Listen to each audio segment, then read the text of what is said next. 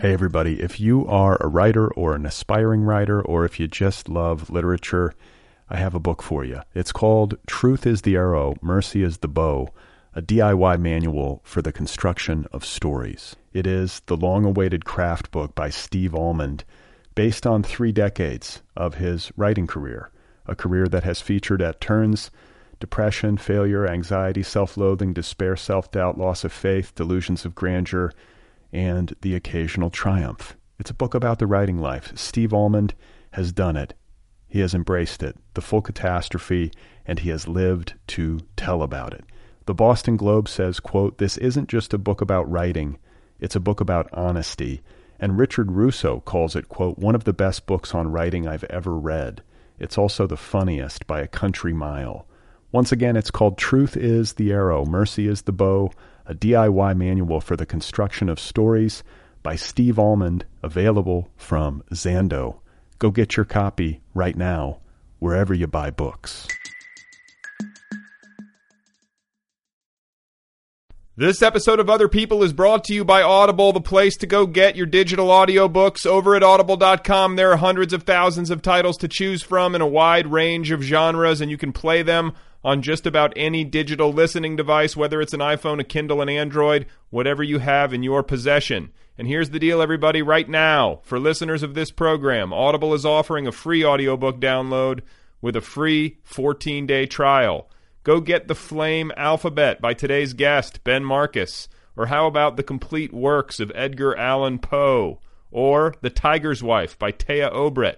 Any one of these titles can be yours, free of charge. And if you do this, if you go get the freebie, it helps the program. I get a few bucks. I would appreciate that. To download your free audiobook, just go to audibletrial.com/otherpeople. Again, that's audibletrial.com/otherpeople. This is a terrific deal. It's available now. These are books. You can listen to them. Go and get them. Oh my God.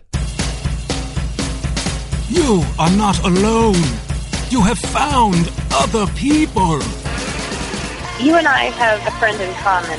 Every stupid thing that a writer could do, I've done. I think it's really beautiful. Jesus, what a struggle, you know? It was incredible. It's like your head exploded seeing what was really there. And now here's your host, Brad Listy. Just one person at just one time. Right. Okay, everybody, here we go again. This is it. This is Other People. This is the Other People program. This is the broadcast. This is the fundamental nature of the exchange. My guest today is Ben Marcus. Very excited about it. Ben has written several books. He's written books like The Age of Wire and String, Notable American Women, and now most recently The Flame Alphabet, which is causing a stir and creating lots of excitement in the publishing world. So The Flame Alphabet, it's available now from Knopf. It's a novel. It's available from Knopf. It's not pronounced Knopf. It's Knopf. So Ben and I are going to be talking about a whole bunch of different things in just a moment. But before I begin, I figured I would do my thing and I would talk for a little while and I would let you know what's going on. And I guess what's going on right now, this instant, is that my in-laws are in town. They arrived yesterday after driving across the country from Minnesota, and they're going to be in Southern California for about a month. That is the plan. They don't know quite where they're going to be yet. There's been some talk of Palm Springs. There's been some talk of San Ynez. Everything is up in the air. They are improvising and floating around bohemian style. And so my mother-in-law just showed up at our apartment, and she has a shoebox with her, and inside of the shoebox is a variety of stuff. It's a big box. Maybe it's not a shoebox. But she's got a variety of stuff, including an old doll that my wife had as a child. Kind of a very creepy-looking doll that plays music when you wind it up. Like the kind of music that might appear on the soundtrack to a horror film. You know? It looks like the kind of doll that might attack you in the night.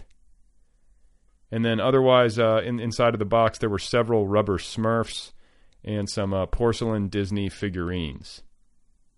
And I should mention here that this is kind of a ritual. This is an actual ritual. My mother-in-law likes to try to embarrass my wife by unearthing the artifacts of her childhood and then presenting them to me. Like we've been through this on multiple occasions. And I should mention that my mother-in-law keeps everything, and I mean that sincerely. There is nothing that she does not have if it belonged to my wife in her youth, then it remains to this day in their house in Minnesota somewhere. And in this manner, my mother-in-law reminds me a bit of my paternal grandfather, my dad's dad, whom I called Pops. And he saved everything too. And I can remember visiting my grandparents, as a boy, down in South Louisiana, down on the Gulf in Bayou country. And I remember wanting to ride a bike one day. I was bored. I wanted to ride a bike. And so Pops went into his garage, which was just stuffed to the gills with everything that he had ever. There were no cars parked in the garage, obviously. It was just a storage facility at this point. And it was a storage facility of mind-boggling density and strange organization. There was a system to it, but nobody understood that system except for my grandfather. So he went in there, I remember this, and he actually found, I believe up in the attic region, my father's bicycle from when he was in elementary school in the 1950s. And it was silver, and it was rusty, and it was antiquated, but it still worked. And I was able to ride it around the neighborhood. And I remember my dad was sort of amazed by this and horrified by it. Just the fact that my grandfather was still in possession of his childhood bicycle, 40-something years later, almost 50 years later. The thing hadn't been touched in decades, but he'd kept it just in case, for an occasion such as this. So much the same is true with my wife and with her mother. And, just to give you an example, I remember being up in Minnesota a couple of years back in Minneapolis visiting my in-laws. And my mother-in-law walks over to me as I'm sitting in the living room on the couch watching television, and she hands me my wife's retainer from when she was in high school. And then she also hands me a plaster mold of my wife's teeth that had been taken, I believe, at the orthodontist and was saved, all these years by my mother-in-law in a box somewhere. So this is the level of curation that I'm talking about. It's a heightened level of saving and of sentimentality, I guess. Or hoarding, some might call it, or pack radishness, for lack of a better word. It's a bit unusual, I would say, and particularly in the context of me, because this is like the opposite of me, which I've talked about before. Just the fact that I kind of have the opposite affliction. Rather than wanting to keep everything, I want to throw everything away, including valuables. I don't care what it is. Nothing would make me happier. I'm generally made anxious by the accumulation of stuff, and I think I'm even made anxious by any kind of sentimentality that I might feel about an object for some reason. And it even goes so far that I have fantasies of shaving my head, which I've talked about. I don't even want the accumulation of hair on my head. I want nothing. I just want to live in my fantasy house, which will be made almost entirely of glass, and it will have polished concrete floors and almost no furniture. It will be like a museum, and I want to be completely hairless. That's what I want. And I'll wear a unitard, and I'll wear New Balance running shoes. How does that sound? And I'll walk around my glass house. Is that an appealing image? Am I getting through to you? So anyway, that's what's happening. I've been up since 4:30 in the morning for some unknown reason, and I think I'm a little punchy. My in-laws are in town. My daughter just inherited a vast collection of rubber Smurfs and porcelain Disney figurines, but I don't think we're going to be able to keep the doll. She was a little frightened of the doll, and frankly, I was too. So, yeah, and just to illustrate even further this thing that I have, just to kind of hammer it home even further, this desire I have to rid myself of all stuff. I don't know if you're like this, but when I go grocery shopping and I come home with the new groceries, I always go through the refrigerator and all of our cabinets, and I methodically dispose of any food that is anywhere near its expiration date. And my wife teases me about this, just like my militance about this. But I'm convinced that I'm correct on this one, and that my approach is rooted in deep wisdom. I do not want rotting food in my home. What's worse than old food? It does present some conundrums and even some moral dilemmas. Like if the expiration date happens to be 2 days away, like let's say I have a new bag of spinach that I just bought, and then I come home and there's an old one sitting there in the fridge, and it's got 2 days left, it's gone. It's gone. And I realize that's wasteful, But it's a calculation. I'm figuring it's not going to get eaten in the next 2 days, or someone's going to reach for the new stuff. So what am I supposed to do? I don't want to waste, but like practically speaking, am I supposed to like walk out into the city of Los Angeles and find somebody to give this bag of spinach to? Like what homeless person really wants a bag of spinach, honestly? Like, here you go, dude. You got 2 days. You got 48 hours. Good luck with it. It just doesn't, as much as it's like, it seems like the correct thing to do, it's really hard on a functional, practical level. So, I'm just opposed, I guess, to the accumulation of perishable goods and potential rotting, and therefore I will dispose of it in cold-blooded fashion. Because there's nothing worse in my mind than when a house or an apartment smells. That's how I feel. I'm conscious of that. And I remember it kind of distinctly from when I was a kid. Like maybe it's rooted in this. Certain friends of mine, you went to their house, and their house smelled bad. It smelled like rotting food. It smelled like putrefaction. It smelled unkempt. And then by contrast, other friends, you went to their houses, and it smelled like cinnamon or eucalyptus or something, or like blueberry muffins. And it was pleasant, and you wanted to be there. And I guess what I'm saying is that I want my house to smell like cinnamon and eucalyptus and blueberry muffins. And I don't want my daughter bringing her friends over in the years to come, and her friends thinking to themselves, my God, this place smells terrible. These people stink. I don't want that. That's all I'm saying. I don't want to smell bad. You know what I mean? Hey everybody, if you are a writer or an aspiring writer, or if you just love literature, I have a book for you. It's called Truth is the Arrow, Mercy is the Bow, a DIY manual for the construction of stories. It is the long-awaited craft book by Steve Almond, based on 3 decades of his writing career, a career that has featured at turns depression, failure, anxiety, self-loathing, despair, self-doubt, loss of faith, delusions of grandeur, and the occasional triumph. It's a book about the writing life. Steve Almond has done it. He has embraced it, the full catastrophe, and he has lived to tell about it. The Boston Globe says, quote, "This isn't just a book about writing, it's a book about honesty." And Richard Russo calls it, quote, "one of the best books on writing I've ever read. It's also the funniest by a country mile." Once again, it's called Truth is the Arrow, Mercy is the Bow, a DIY manual for the construction of stories by Steve Almond, available from Zando. Go get your copy right now, wherever you buy books.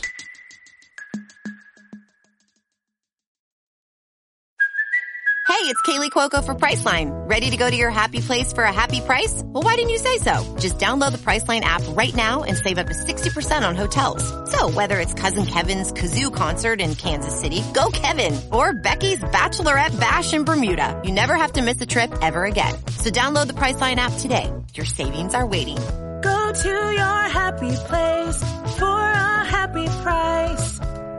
Go to your happy price, Priceline. All right, welcome. Thanks. And we were just talking before we came on the air here about David Markson, so I kind of want to continue that. Yeah. You were telling me that you actually interviewed him. Yes, I tried. I am a huge fan of Markson, and this was a few years before he died. I had written about him a little bit in an essay about lyric essays, I think, for The Believer. And he was always, I remember when I was in graduate school at Brown, they tried to bring him up to read, and I heard he was sort of really didn't like to do that. He didn't really like to come out of his house, and I actually had never seen him and never met him. And he wrote me a little note, I think, of thanks for something I wrote about him, and so I pitched an interview and called him, and we talked, and he's very smart, very formidable, and I think, like a lot of writers, didn't quite want to really explain much, which I think is fine. About his work or about his life or both? You know what I'm saying? I didn't really ask him anything about his life. You know, with his books, he all of a sudden started, I think the book he started doing this in was Reader's Block. He started writing in this list way. Essentially, the books are lists of people who were either anti-Semitic or who killed themselves. I mean, I think that sort of literally summarizes what his books are about. They're just lists of these people. And it looked like a totally radical departure to me. It was. But like this is the thing, because I'm a Marxson fan, and I came to him a little bit late, but man, when I read it, I was like, this is it. Like, this really moves me in ways. Like, why is it so moving? Why are people latch on so emotionally to this work that seems on the surface so unemotional? And I remember there was a Times review, I think, of Reader's Block that said that there aren't any real characters in it. And I was just thinking, you fuckers, man. Like, really? You're going to apply that standard? It just wasn't even pretending. It wasn't like he tried to have characters. Right. That's just not what he did. It's fine not to like it, but to sort of say, if only there were characters in this book. But yeah, it's mind-blowing, that stuff. It is. And it's hard to figure out, why is it so poignant? It's so sad, because you could read that same information and probably not even care. And I think it's the way he wrote those sentences. Just, there's no syllable out of place. Like, there's something so tight. His phrasing is beautiful. Yeah. And like this, I mean, every line seems so carefully phrased. Right. And then like just the placement, like, I mean, if I look at it like kind of like collage, collage can so easily be misperceived as accidental. Yeah. Like, oh, it's just slapped together and it's haphazard. But some collage is. And some collage is. But like, you just get the sense with him that there was quite a lot of care. And I think I read somewhere that he was doing note cards, and that he kept everything on individual note cards and would sequence them. Yeah. That seems to make sense, like from a construction level, And when you read him, you feel as though he's this repository of really, really awful events and awful things people did or said, as though he's like this weird encyclopedia and he's spitting it back. And that book of his, Wittgenstein's Mistress, which was my introduction to him, is like maybe his second or third book, is this, this guy is the last guy on Earth, and he's in a museum, and he's sort of essentially trying to empty his memory of everything he has ever thought.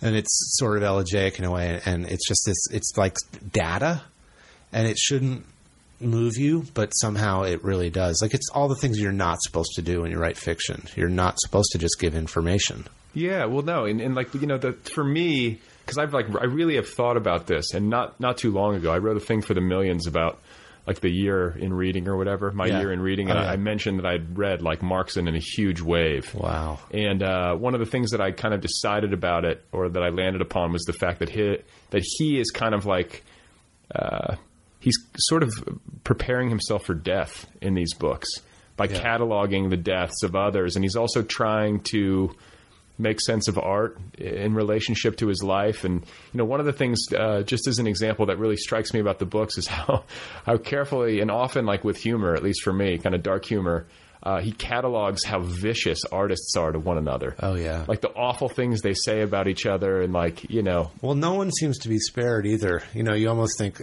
let's come up with a list of people Marxson does not actually have some dirt on. Right. Is there anybody left? Right. Yeah. No, I mean, it's like, you read like Ralph Waldo Emerson saying something nasty, and it's like, it destroys me, because he lives like a literary saint in my life. But it's funny. Did it ever occur to you that maybe Marxson made some of that up? I mean, you read it and you think all these things are totally true, right? But do you know they're true? That's a good point.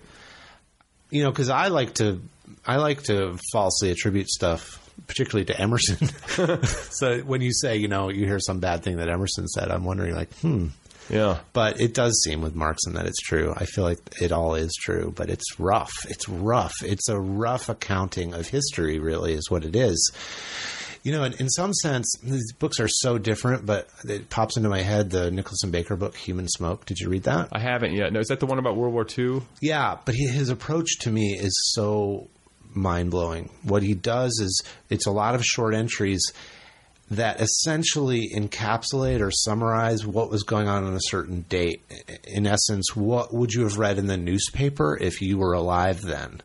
So he seems to be putting you into puts you back in time. He doesn't use any real overview or larger perspective, but he'll point out what the Times said on a certain day and what Roosevelt was doing or what Churchill was doing and where he went or where Hitler was on a certain day and what somebody said. Actual history? Yeah. Okay. So it's totally, no, it's impeccably researched, but it's just these little capsules and you move through it in a timeline as it's happening, and you see how, now we have this big, broad overview. Sorry about that. That's all right.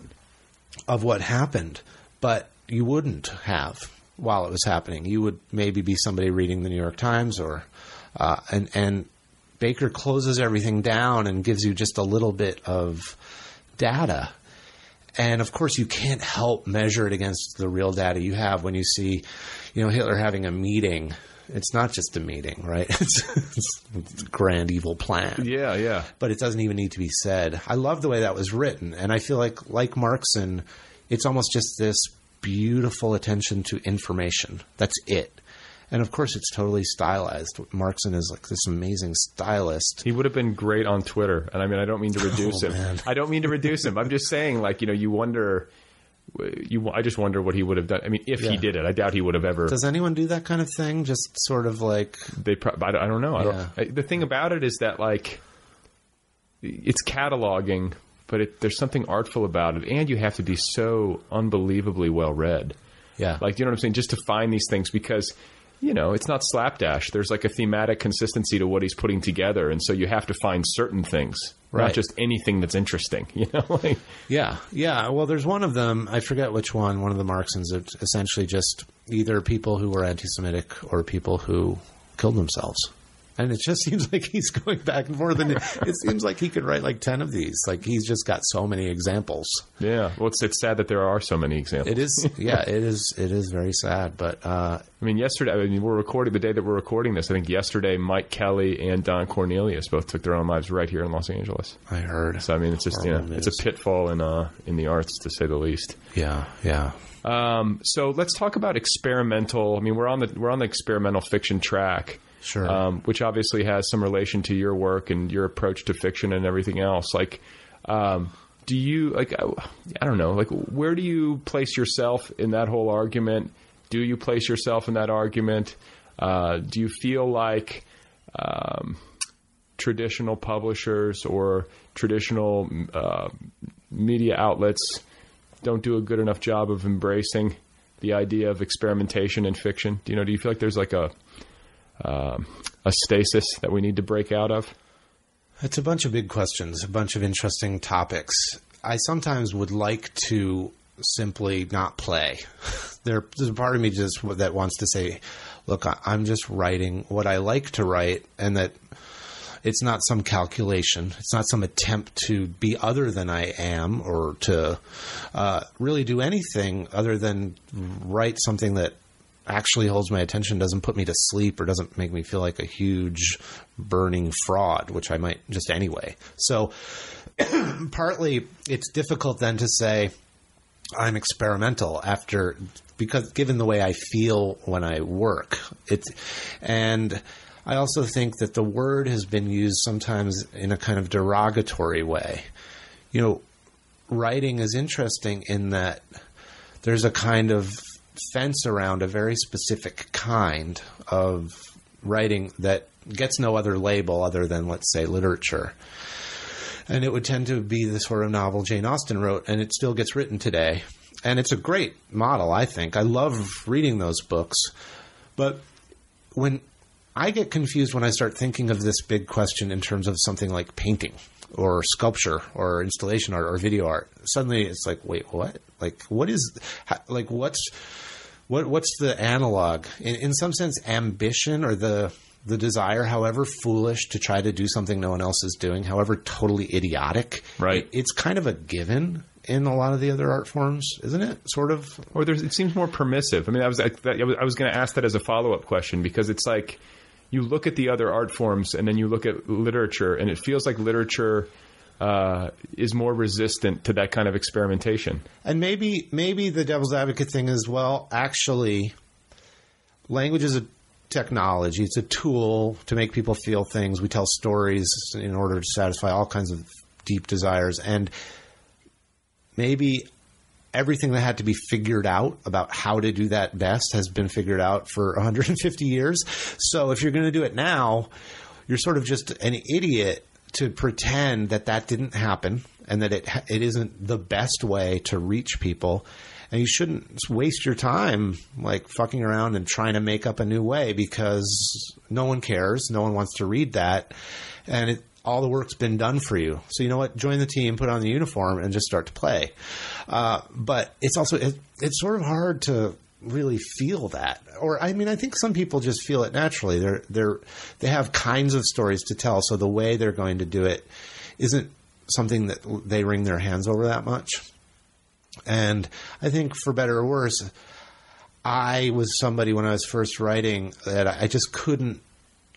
I didn't have a real native relationship to that approach of just like, John got out of his chair and left the room and drove to work, and at work there was no coffee, and that kind of thing. Like I don't know, like to me that wasn't what you were supposed to be doing. And oddly, like suddenly if you're not doing that and then you're called experimental, it just feels all a little weird. On the other hand, I feel like I've been given a lot of great opportunities. I feel like I've gotten lucky and I've had my stuff published, and I've had some of it reviewed. And so, I mean, people do seem concerned to catalog it and to wonder about it. And with my new book, there seems to be some sense, because it's more narrative, that am I forsaking the experimental by writing narrative? Right. I think, well, look, we use language to make other people feel things. There's a lot of ways to do that. There's this big toolkit. And there were some things I hadn't tried. And what? Well, like a propulsive story, a single narrator who has to tell the whole story, so I can't wrest the story away from him and suddenly like go into another character's head. I have to restrict it. Time moves quickly, that kind of thing. I mean, I earlier would have written. Are you saying, just before you continue, are you saying that maybe you were trying to embrace fictional conventions that might typically be associated with genre as opposed to literary, or is that taking not even genre, but just maybe literary?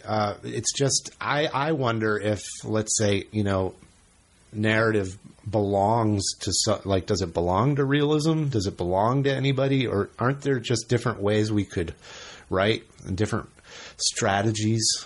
And I guess I like to think that you don't have to decide. But on the other hand, I feel, my first book, The Age of Wire and String, it had a bunch of sort of fictionalized encyclopedic entries. It didn't have a story per se. It didn't really have characters. It had some recurring kind of images and things like that. And it was considered by some experimental. It was essentially ignored when it was published. It got some bad reviews, and then it was ignored.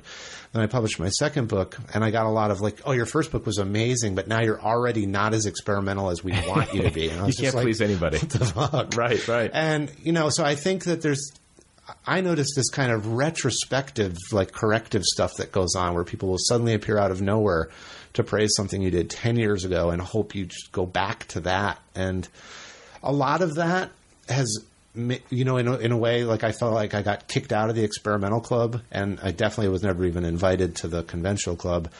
I just feel like, well, I'm just floating or buried or whatever the metaphor is between those places. So I honestly don't care. I feel like as long as I'm trying to like literally write to my absolute limit and make it good in the way I want to make it good, I can't care about what it's called, because I don't know what to do with that information. Well, and it's not like, and you don't sit down thinking, I'm going to write experimentally. I mean, that's absurd, right?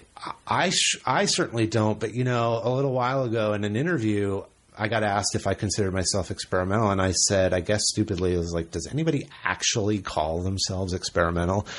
And it turns out a bunch of people, at least on this blog, did, and they were pissed off. Right. I didn't realize that. I sort of thought, like, if you say I'm an experimental writer, it's essentially just like saying I am a super badass motherfucker. I'm on the cutting edge. Badass. Like, it just seemed slightly arrogant. And so, on the other hand, it probably is like a useful description for some people, it's just been used so differently and sometimes so maliciously or dismissively that it's just been gutted. It's just been like harpooned and gutted and bled and burned. But you do know when you're writing, and the thing is, it's like, you have to have a pretty encyclopedic understanding of literature, but you do know when you're writing that you're trying something that you maybe haven't seen in a book before.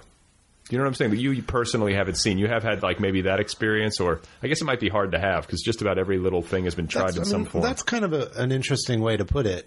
Sometimes though I think of myself as woefully underread. I feel like when I was younger, I read just compulsively, and other things come up, and you have to go to work, and you have to you have kids, and you have to write. And sometimes I think, I could write today, or I could read a book.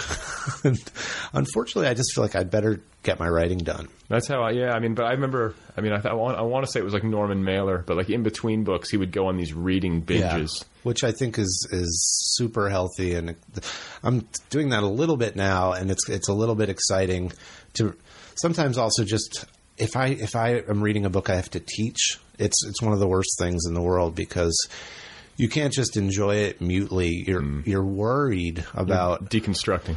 Or just, I imagine that I have to carry the ball in a discussion about it and like draw people out and find out what they think. And you find yourself reading, looking for little chestnuts that you're going to polish and throw at people so they can talk about it. And I feel like some of my favorite books have been semi-ruined by having to teach them.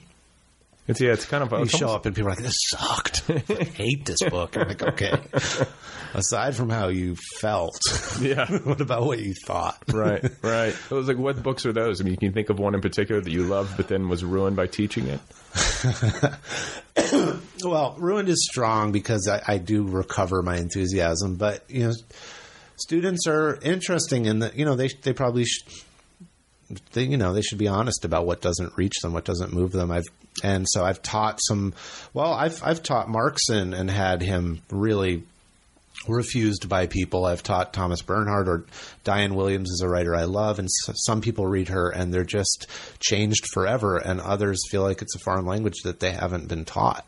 So there's always examples of this, and so almost every book I really love, there are always a few haters.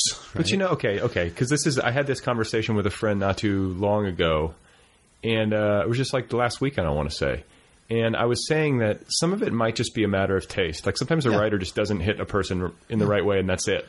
But I think some of it sometimes is a function of where you are in your life. Have you ever had the experience where like you read a book or you pick it up and you can't access it, almost to the point where it's indecipherable? And then you pick up that same book like 5 years later, and it makes perfect sense. Like, I think it's totally true. I think in some sense you've hit on something that's really interesting to me, of just reading the exact right book at the exact right moment. And sometimes in teaching, I kind of think about that if I'm reading a student's writing, and I think, so what would just kind of just blow them away now? Right. And it's interesting to try to guess. And it's sad too. I don't know about you, but it's harder to have that experience. I read things and I can admire them and get engrossed in them, but it's harder to have that almost life-changing experience where you just are destroyed and remade by a book. As a function of age, you think? God, I don't know. Maybe I'm just not reading the right things, or maybe because I'm trying to write, I feel too protective and I don't let something in. I'm just not sure. I'm the same way. And like, not only that, but like I'll pick up sometimes like, books that I've loved in the past in that way. Yeah. I'll sort of use as like desk references or like, touchstones, but I'll spin around in my desk chair and I'll pick one of them up off the shelf and I'll open it. And I'll read it and I'll be like, it's not the same anymore. Oh, yeah. Do you know what I'm saying? Like something that I loved, and it doesn't diminish my love for it in a total sense, but like I could not get through certain novels that when I was 15 or 22. You just ate up. Right. Yeah. And that's, I think sometimes that's just the way that it goes. But or maybe we're just old curmudgeons who can't, find our youthful enthusiasm anymore. I don't know. We've damaged our attention spans with the internet. Yeah. I mean, I worry about that too. That's like one of the things that, I don't know. It's almost like it's so tired to talk about it because everyone is concerned about it, but you can't escape it. Like I have been getting up and trying to read a book first thing in the morning, every morning before I get sucked into the computer. That's so smart. That's like the only way that I feel like I can get to it. And then, because at night, I get up really early. So at night, by the time I go to bed, if I start reading, I'm done. I know. It puts me to sleep in 10 minutes. It's a sleeping pill for me too. Yeah. So, but it's, it's hard, and it's especially hard, like with kids, to know how to, because you don't want to make your kid like, Amish. Nothing against the Amish, but I mean, like, to remove all technology to me doesn't feel like the answer. I don't know if no TV and no internet and like, I don't think it works. They'll find it. Yeah, or when they create internet out of your toaster while you're at work. You know what I mean? They'll be like, I hear of this thing. Yeah, or they'll turn 18 and go completely, they'll go batshit. So like, it's hard to know like what the correct thing is, because you don't want to damage, irreparably your child's attention span by like giving them unlimited access to. I mean, my daughter's 17 months old and she's already playing on an iPad. It's freaky. I know. My 3-year-old essentially doesn't just play on the iPad, but it's also essentially his cookie plate. So it's like he's sitting there playing Frogger or something, right. And he's eating his cookie. It's like, I'm never touching that iPad again. Yeah. It has become so disgusting. Yeah, no. And like the other thing that scared me was that she was like standing by the coffee table. We had like a big photo book out there. Yeah. And she starts to swipe the photo book. I've actually heard stories of this. That's sort of depressing. So awesome, though. Yeah, So she gets frustrated because the thing doesn't like, move and make noises and stuff. Oh my God. It's just horrible. We should all just hide in a hole. It's hard to think about. But, I guess this brings up, to try to kind of tie it back into the task at hand. Like, the issue of children. Plays strongly into the Flame alphabet. It seems like it's a running theme. It's something that's really at the heart of the book. Yeah. Like, were you thinking? I guess you were thinking consciously about kids and your own children when you were working on the book, or was that inaccurate? My son had just been born, so he was 0, and my daughter was 4.5. And in some sense, I like to think when I sit down to write that I have some ability to literally access a self that has nothing to do with my real self.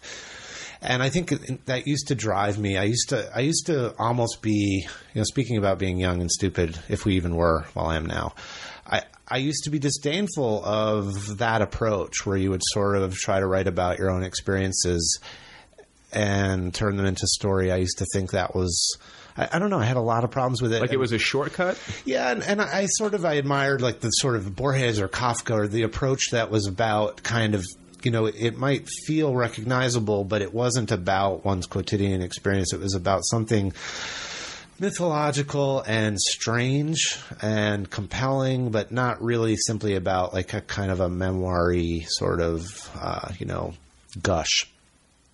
But more recently, I've started to wonder about all the stuff I was really dismissive of. I was talking about this with a painter friend. Can you give me an example of like a book? I was just wondering about not stuff as in book, but like ideas or ways of writing. So like being dismissive of writing autobiographically, or saying to myself, I would never, because I teach writing, I would never be one of these guys who writes a story about a writing class. Or, like these things, like these rules, suddenly you find you have them, even though you don't think you're like a person who has rules against anything. Right.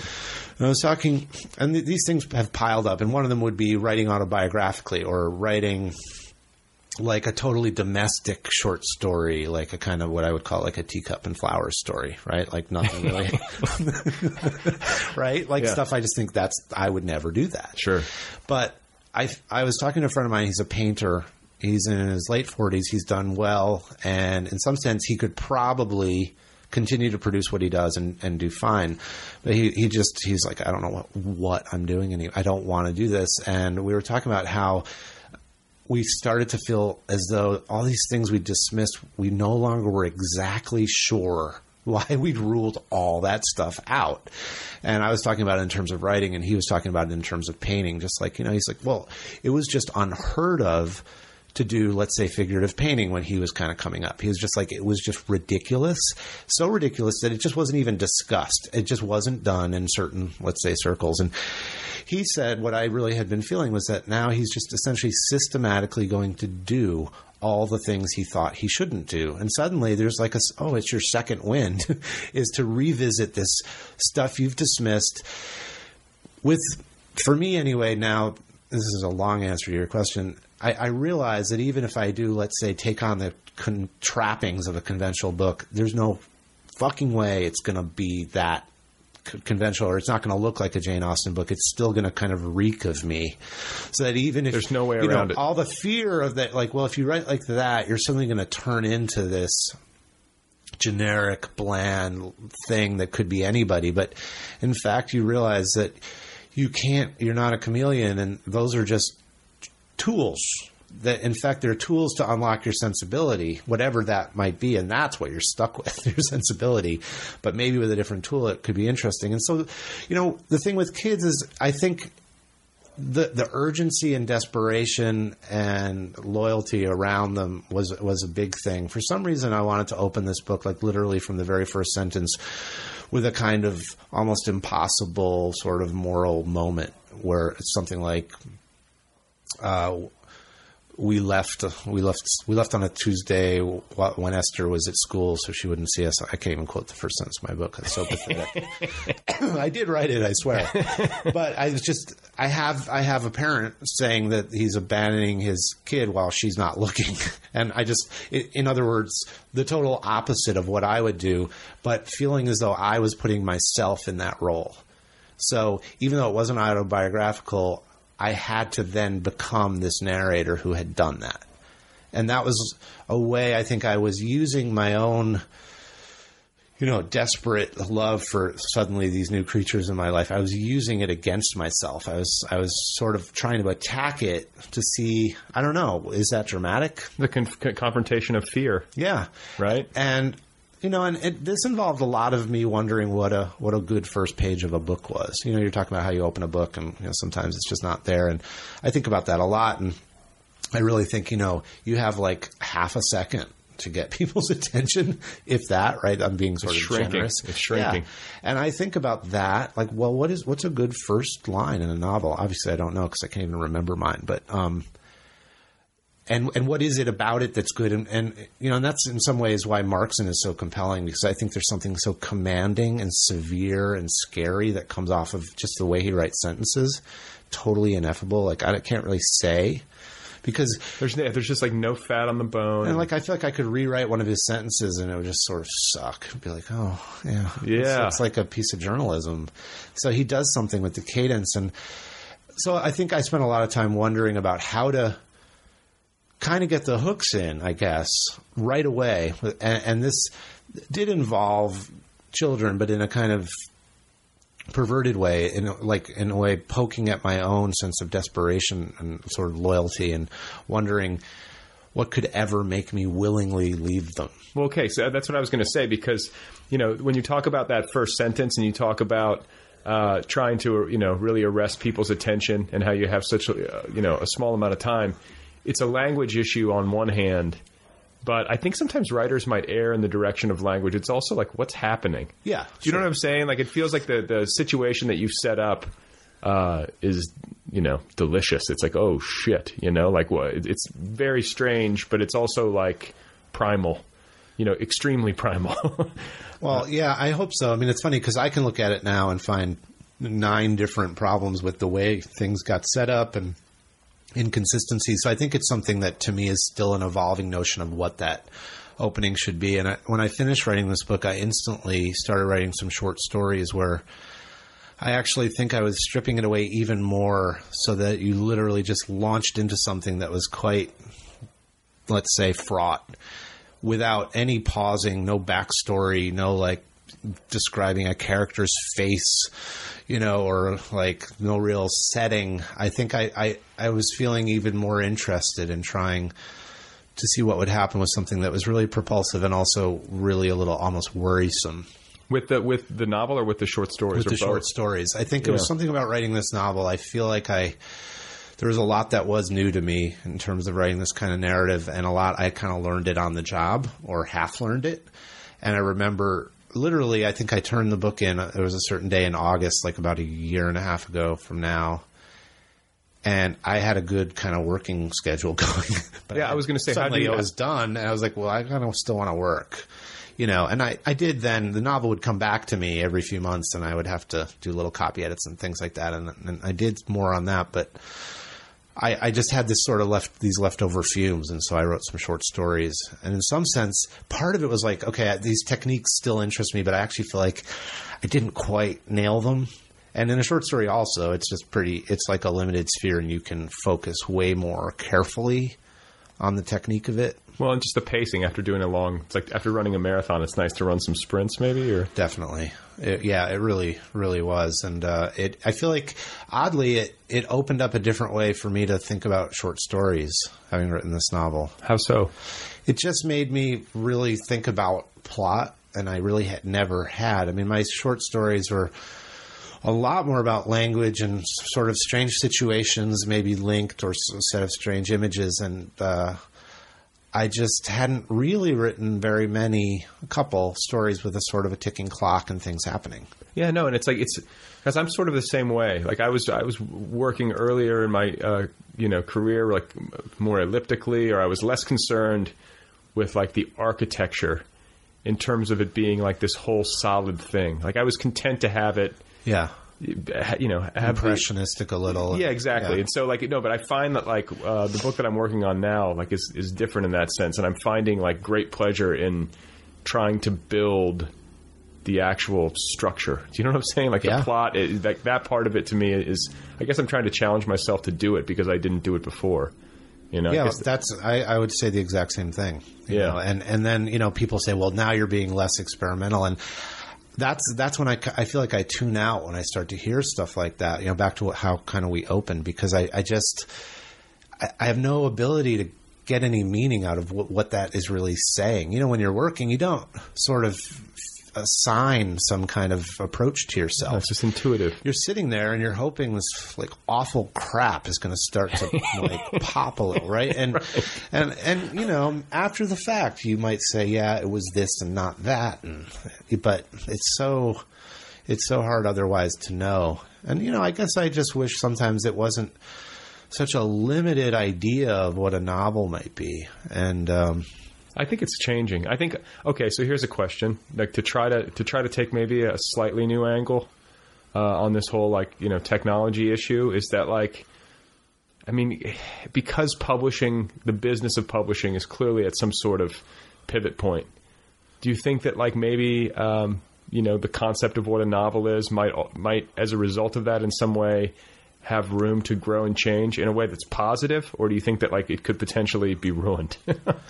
I think it totally could, and I think honestly it could before this. And there was a time, I guess it must have been in the 90s, there was something called hypertext. Were you sort of around for any of this? It was essentially using the kind of mode of a website, but to write fiction, so you could have links within a page. This was a very new thing, to link out of your text and have forking text in no particular way you might read it.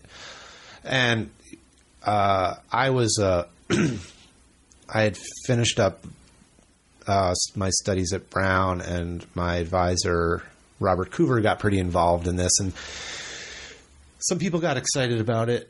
And there was a lot of manifestoing, which in a way I think is a bad sign. I think if you have a new art movement, do the work first and maybe the manifestos should come later. So it's people were really into the idea that this was going to unlock everything. To me, though, the language, regardless of what technology you use to shoot it into somebody's body, is still a very untapped technology. The whole idea of a sentence, there's someone in 7th grade right now who's just going to write sentences in some way that's just going to shatter us. And I think I like to still believe the technology is interesting to some degree. We can't not pay attention to it. We're in this business and we're curious about it. But there's no possible way it's going to limit the artistic impulse to move people with language. I just can't see how. There are going to be people who are going to grow up with it as the norm, whatever we settle on, if we even do settle on a method digitally, whatever reader dominates or however it works. The fact is, language is still going to be something that we can use to make each other feel things. And in the end, that's what writers are doing. So I doubt it's going to hurt. It might, the commercial side of it is obviously going to change, and all the surface and the trappings will change. But will this affect the fact that we use sentences at all? If that starts to change, right? Like if, let's say, the Twitter model of fragments becomes the going mode, and the whole idea of a sentence is this sort of antiquated thing. Like, I remember when I was growing up, we wrote sentences. Paragraphs. Then I'll come back. We'll talk about it. Yeah, right. We'll put a fucking tombstone in this thing. We'll be like, yeah, it's done. It's over. That's it. And who knows? It's like, who knows? Like, I kind of agree with you. I don't think it's going anywhere. I think the design is too foolproof, and it's too fundamental to who we are. Yeah. But at the same time, I mean, one of the bigger questions is like the marketing of all this stuff, right? Like my book's only been out for 2 weeks, and I've been lucky in some sense in that my publisher has been supportive of it and has tried to sort of market it a lot. But like one of the other things that's happened is I've just gotten my ass handed to me with a lot of pretty bad reviews. And part of me, this is defensive, thinks, well, it got over marketed. I mean, maybe I had my audience, and I shouldn't even be saying any of this, but like I shouldn't have a big publisher who tries to make a lot of people read me. Like maybe the people reading me are enough, and that a lot of other people are just going to hate this, and so don't overmarket something that they won't like. I mean, it's sort of a weird thing to say, because most writers might just think my publisher didn't do enough for my book. Most writers, yeah, the overwhelming majority. That's what you think. And so here I am saying they pushed me too hard. So it's a totally I agree. It's like a demented thing to say. And I also want to say I love them there, and I'm grateful for their enthusiasm. But sometimes with some of the bad reviews, I think, yeah, of course you hated this, but like, why did you even review it? Like, it's so I hate the premise. I hate this man. I hate his life. I hate his family. Do you find that they're mean? Do you find that yeah, I experience them as mean, but anyone does, and I sort of have tried not to really read them, but people tell you, friends. Almost like people are like, congratulations on that review that ripped you a new one. Right. Like, thank you. Like, you got reviewed in the Times, but they ripped you, but it's like still exciting. Oh yeah. I mean, it's amazing to hear people's kind of like equivocations about it. It's so great. No one even reads it. It's great. Yeah. Well, and you bring up an interesting point, with regard to your numbers, or like your audience, however you want to quantify it. But it's like, I've had this conversation before about like, when you look at your own work, you're holding your own book in your hand, and you think about the world, and you wonder, like, who are the people to whom this book would really register? Yeah. And how many of them are there? Like, that to me is an endlessly fascinating thing to ponder. Like, because like, yeah, and it's easy to think, if only more people knew about my work, that they would like it. And I honestly, I've started to think, yeah, maybe not. Like, right? Like, maybe the people know. Maybe it's finite. It's finite. Oh, it's totally finite. Yeah. But you hear writers talk about this, like, who suddenly have an audience of millions. And it's an interesting thing to listen to, because then they say, well, now I feel responsible.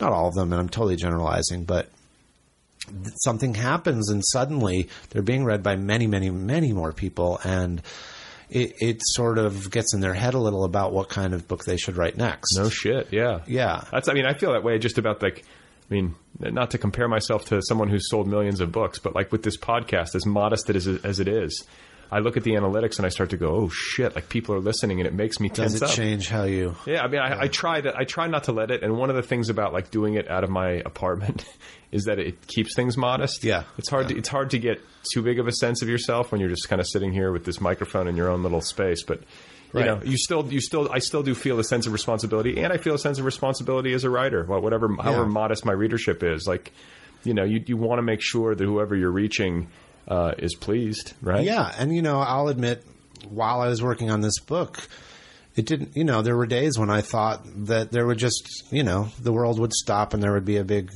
festival of biscuits over this book. You know what I mean? Like, yeah. I think that there'd be a new cookie would get invented because of this book, and it's just that little delusion that and you even see it you recognize it at the time, but it gets you through the day and it keeps you working. But it's then sobering to discover There will be no biscuit. There will be no cookie. Not for you. But I mean, I don't think there's ever been a book that has been written, that has been seen through to completion, where the author did not have that moment at least once. Yeah, I don't think it's possible. Right. Oh, I think that's totally right. And when I talk to writers, essentially, my feeling right now too is, the book has only been out 2 weeks. It's like, I want this part to end. I want to start to forget so that I can kind of go back in my hole and try to work again. Because in the end, even let's say a good review, nothing's quite satisfying. Like, there's nothing really that's going to compare to the feeling of working on whatever you were working on. That is much more interesting and, in a way, gratifying.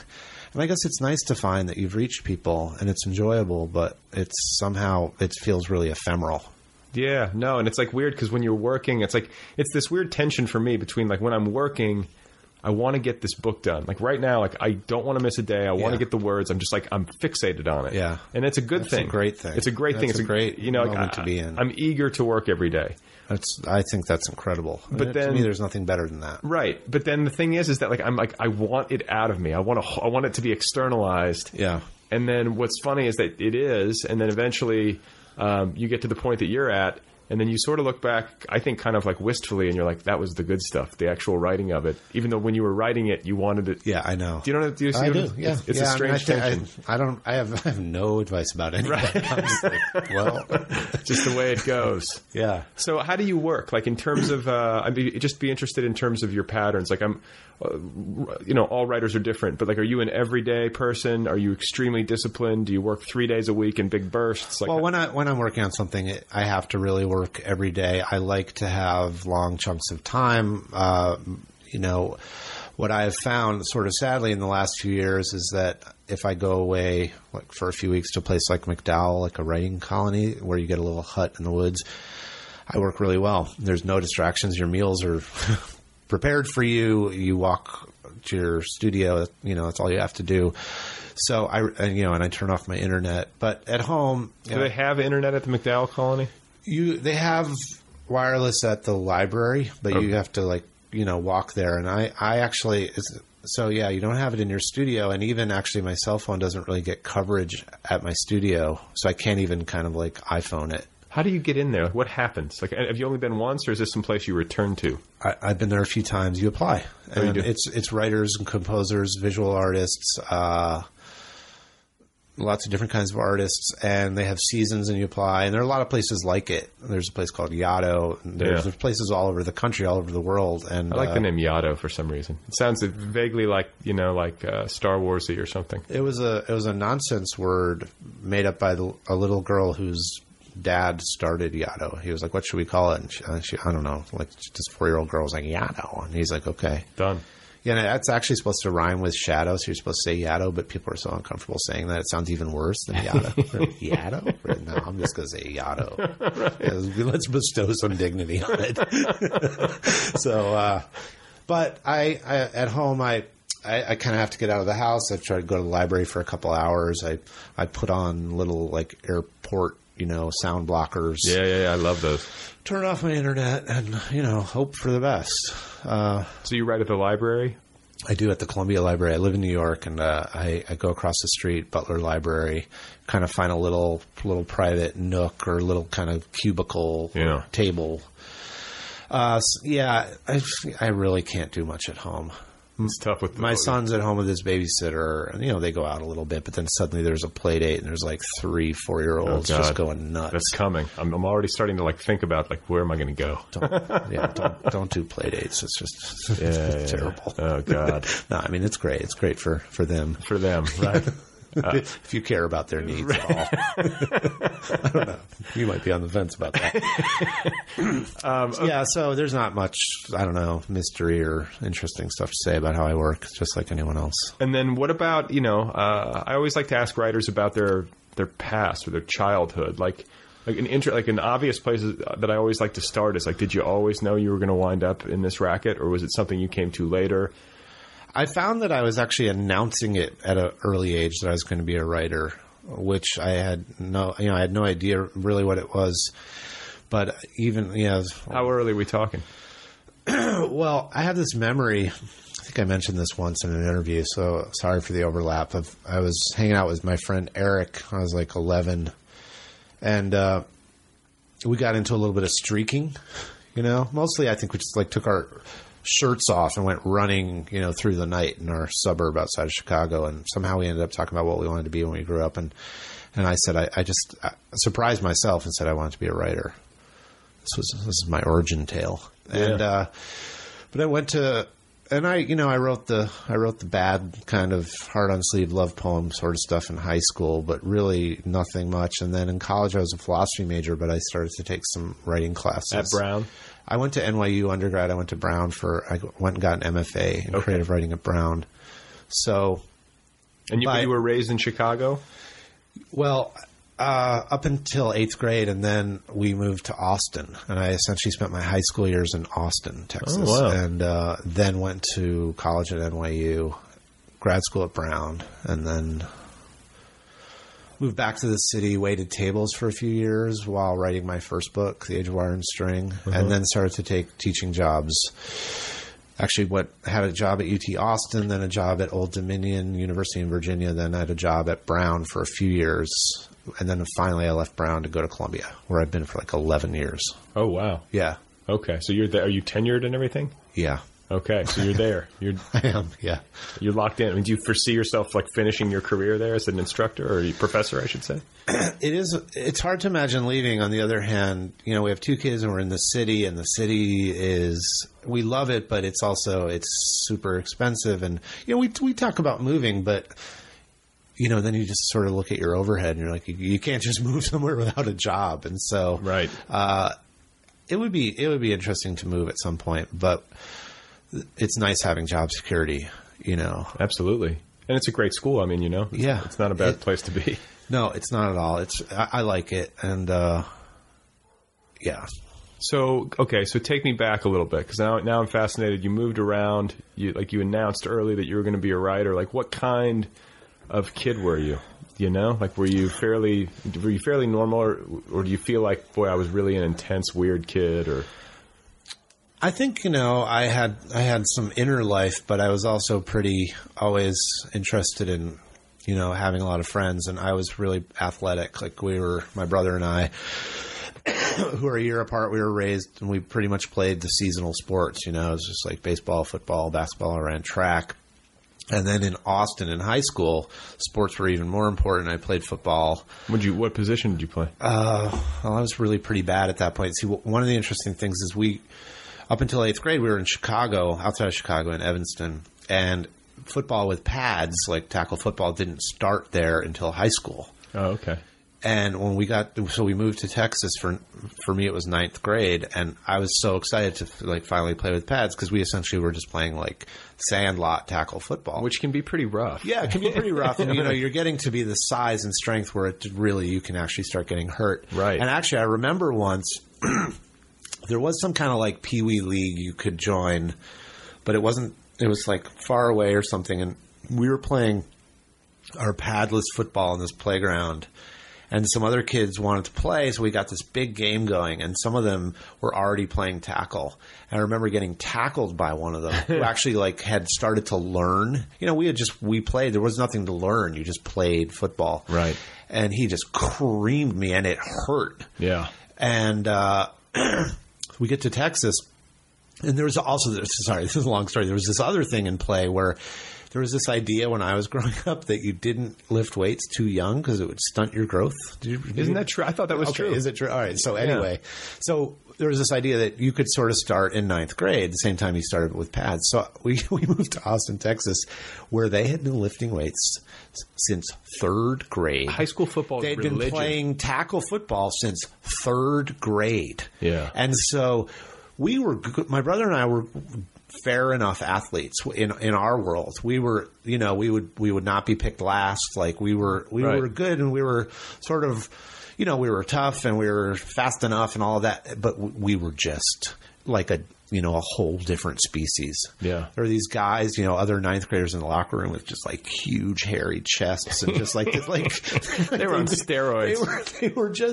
They were just monsters. So that's the backstory. So I never caught up. I mean, I was just a joke on the high school football team. But do you think that maybe like threw you into books and writing more? I mean, like sometimes that kind of stuff You know what happens. it threw me into? Water skiing. I got really into water skiing and I competed, and I actually did pretty well. You're kidding me? No, in high school.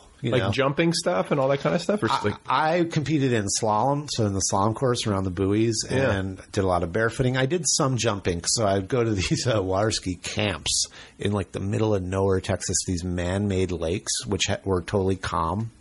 And you would just ski, and the wake would be all like brown from the mud in the lake. And, oh, wow. And you'd learn jumping and barefooting and all this stuff. And so, yeah, I was actually so serious about water skiing that I wanted to go to college for it. My mom was just so horrified. See, this is stuff I want to know. Yeah, I would have never guessed that. I should have started with this. Yeah. Well, I may have to return to this because I don't know about the writing thing. Yeah, well, I mean, I think you're doing okay. Come on. Yeah, I don't know. I don't know, man. I don't think I could now, at this age, have a professional water ski career. Yeah, I think you might have missed your window. Yeah, I think so. There's this school in Florida called Rollins College. I actually really want to go there, and it's some crazy party school where they're really good at water skiing. What do you do with it, though? I mean, are there actual professional competitions where you can make money? What do you do with a philosophy degree? I know, exactly. To me, it's the same. Point taken. No, it's obviously a terrible idea. I mean, I think even if you're the best in the world, you're making like $5 an hour. Yeah, no, it can't no offense to anyone out there, professional water skiers. It's not an Olympic sport, is it? I don't know. It's funny because I realized a few years ago, like once YouTube got really rampant, that I was totally out of touch with what people were even doing, because water sports do sort of change. There's different like techniques, and it was kind of cool to catch up and see like what people had figured out. And there's this, like barefooting is, you have no skis, and barefoot jumping. You go over a very shallow ramp because probably you would crush your face into this thing and die. Yeah. And so, when I was water skiing, you would just kind of go straight over and just like free. I never did this. It was considered really hard and really scary. And the guys would just kind of get rigid and hold, and they'd jump, I don't know, like 20 feet, 30 feet, because you're going fast, but their bodies just stayed in the position they were in skiing. And one thing I noticed they figured out, and I don't know who figured this out, but it's like a huge, like, Da Vinci level breakthrough in barefoot jumping. Someone figured out, and you go over the jump and you throw yourself into like a flying position and just flop into the air, like Superman flight position. Still holding the rope? Holding the rope. Feet behind you, like literally like Superman flying through the air, and you're just arched, and you just get way more distance in the last minute. You're horizontal over the water, you bring your feet under you, and you land. And suddenly they were jumping 3 times further. So I don't somebody know. had to be the guinea Somebody pig. did that. I don't know if he got like a MacArthur for that. That would be somebody awesome. One day just like, hey, what if? I think that's totally deserving of MacArthur. I do too. They need to be a little bit more liberal. I wonder if any water skiers have gotten one. They should have a year where they just give that out to like really obscure athletes. I think so too. Before I let you go, I'm curious to know about how you perceive your future as a writer, and by that I mean like, are you a person who plots your course going forward, or are you just sort of like focused on like tomorrow or today? What's funny is having a book out, getting a sort of higher level of focus, positive and negative, talking a lot about writing, a lot all day, every day on a book tour. In a weird way, it makes me just, first of all, long for writing itself, free of all that. And it is giving me a kind of a longer view. I mean, if you see yourself getting criticized over and over for something, I have to admit, I'm not someone who doesn't care about it. I'm not someone who's like, fuck them, I'm fucking morons. Right. I'm like, oh. I tend to believe them. I'm very susceptible. I'll be like, maybe they're right. Yeah, I don't traffic in that level of confidence where I feel so sure of what I'm doing. And so, but on the other hand, I don't think it really works to just sort of address some random person's concerns. I actually don't think that works at all. Well, and it also doesn't stop you from continuing to work. the question is, like, if people are all having these problems, then, you know, how does that end up resonating over the long term? Is it really going to change what you do? And, you know, I'm finishing a collection of stories, which I'm kind of excited about. And I have a... Does it have a publisher already? Or yeah, it does. It's my same publisher. It'll be with Knopf, and it'll come out sometime in 2013, like in the summer, maybe. There's no date, but it's essentially done. But I realize since now is such a busy time, I want to take some months into the summer to just cut some stories, revise some stories, maybe write a new 1, 2, 3 stories, and see if I can make it better. And I'm kind of excited about that. And I also feel like doing that might help me refine my idea for another novel. And I think I just feel I feel a real urge to continue and to try something different and to see what I can do. In some sense, so I can return to that space of feeling a little excited about something again and not feeling like I'm judging myself, others are judging me. It's just impossible to stay happy when that's going on. It's hard to work, period. You don't get much out of it. And so if you're working and no one can see it for a while, there's just a time when you can maybe take what you've learned or thought about and possibly process it a little or ignore it. Who knows? So I feel excited to work. And I had this vague idea for a novel, and I'd written some pages and I was sort of testing out what I'd like it to be, but it's super seedling. I was going to ask you, it's not 100% clear. And do you have do you feel like most of your books have begun in a similar way, or does it change? Like sometimes it's like a character, sometimes it's the title. Like, do you start with a question? Like, is it the same for you? I think in some sense I have to start with a sentence or some language that feels like it can grow and be built on. But at the same time, I think I've been thinking a little more situationally, a little more story-y than in the past.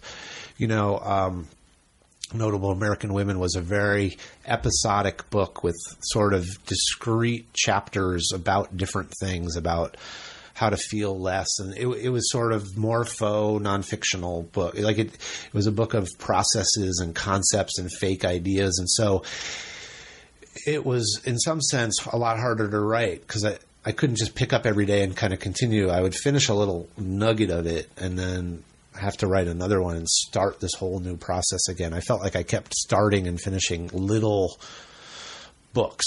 Right. And they had to be completely different on the level, at the level of voice and self-contained. And then oddly, I don't really know why, I felt like I was just publishing them as I went. And there was, but I just didn't know any better. That was just what I wanted to do, I guess. And so I don't really know if the next one will start the same way. I always have a sort of fantasy of working in some different way that's more efficient or faster or better, but then you're suddenly just working the same way you always did. I think I have that fantasy too, where like I'm going to have a book that just shoots out of me, in like 3 weeks or something crazy, and the thing I'm waiting. No one ever that never works. People might do that, but can you think of any examples of? It's like the Kerouac thing, but that's a myth. He had. On the Road theoretically was written quickly, but I think he was working on that book for a long, long time. Yeah, and I think sometimes you're doing preparation. It's fun. I think it's fun to draft quickly, and I did draft this one. How long did it take you? Well, I probably finished a first draft in about a year, which is really fast for me. Yeah, but I think that's fast. But I'm just saying, I think that's also within the range of normal. Oh, yeah. Yeah. If you think about it, some people say write 1,000 words a day. Well, then you'd have a novel in 80 days. Yeah. Right? Oh, and there is this thing, this National Novel Writing Month thing. Right. NaNoWriMo. Man, I have a really embarrassing story. They asked me to write. I guess one of the things they do is they send out pep talks if you sign up to be one of these people. Uh-huh. And I'm not knocking this, so I guess I agreed. So while people are doing this month of intensive work, they email pep talks from people like me, I guess. And my pep talk was rejected. Was it? Yeah.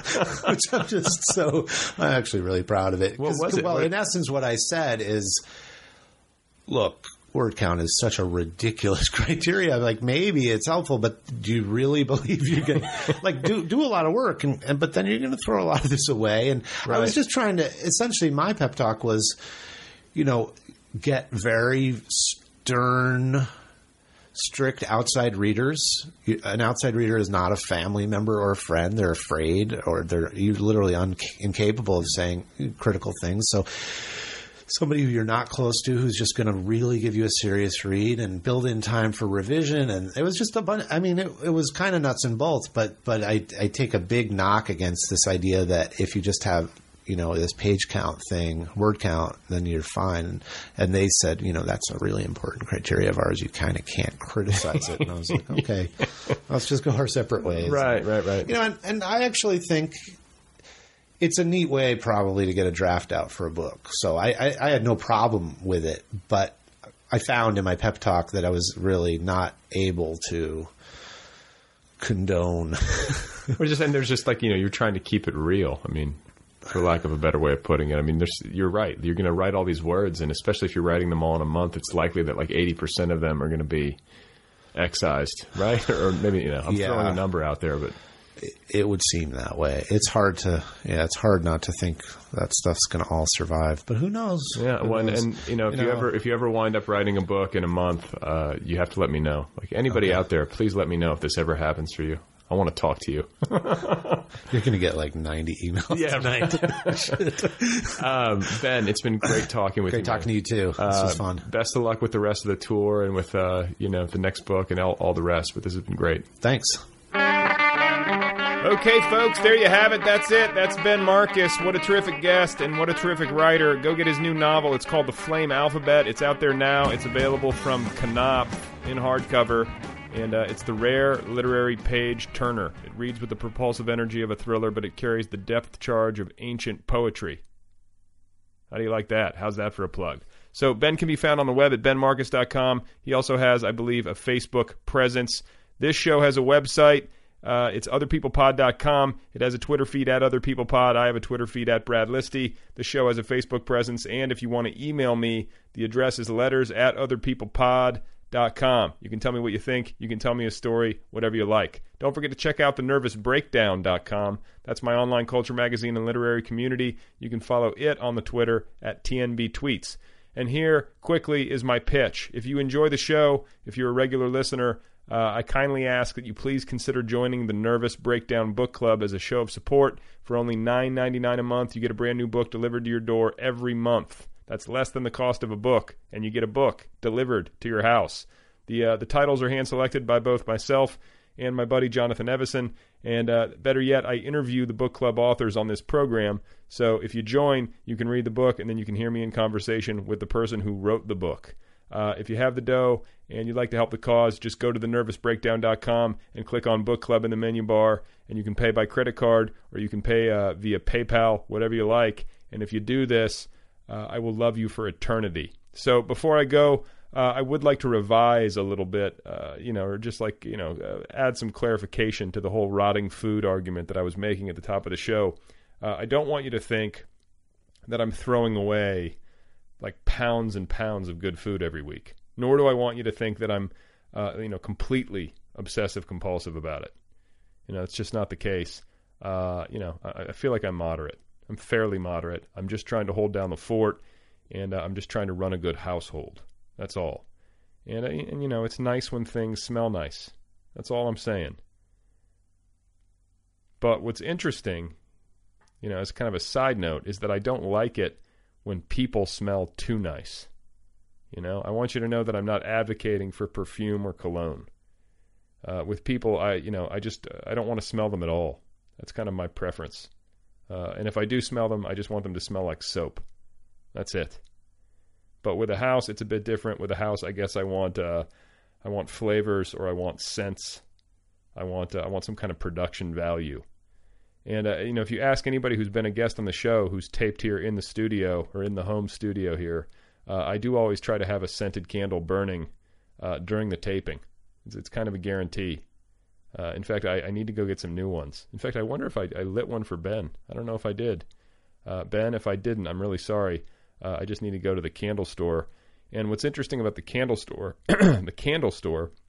is that you can pay these days like $30 for a candle.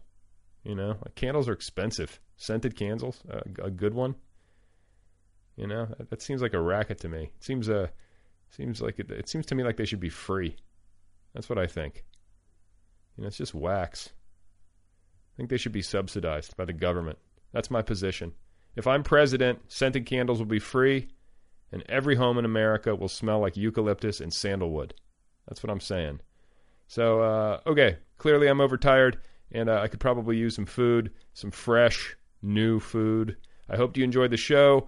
Many thanks again to Mr. Ben Marcus, and my thanks to Kill Rock Stars for all the great music. Be sure to check out killrockstars.com. I will be back again soon with another conversation with another author just for you. In the meantime, please go clean out your refrigerator.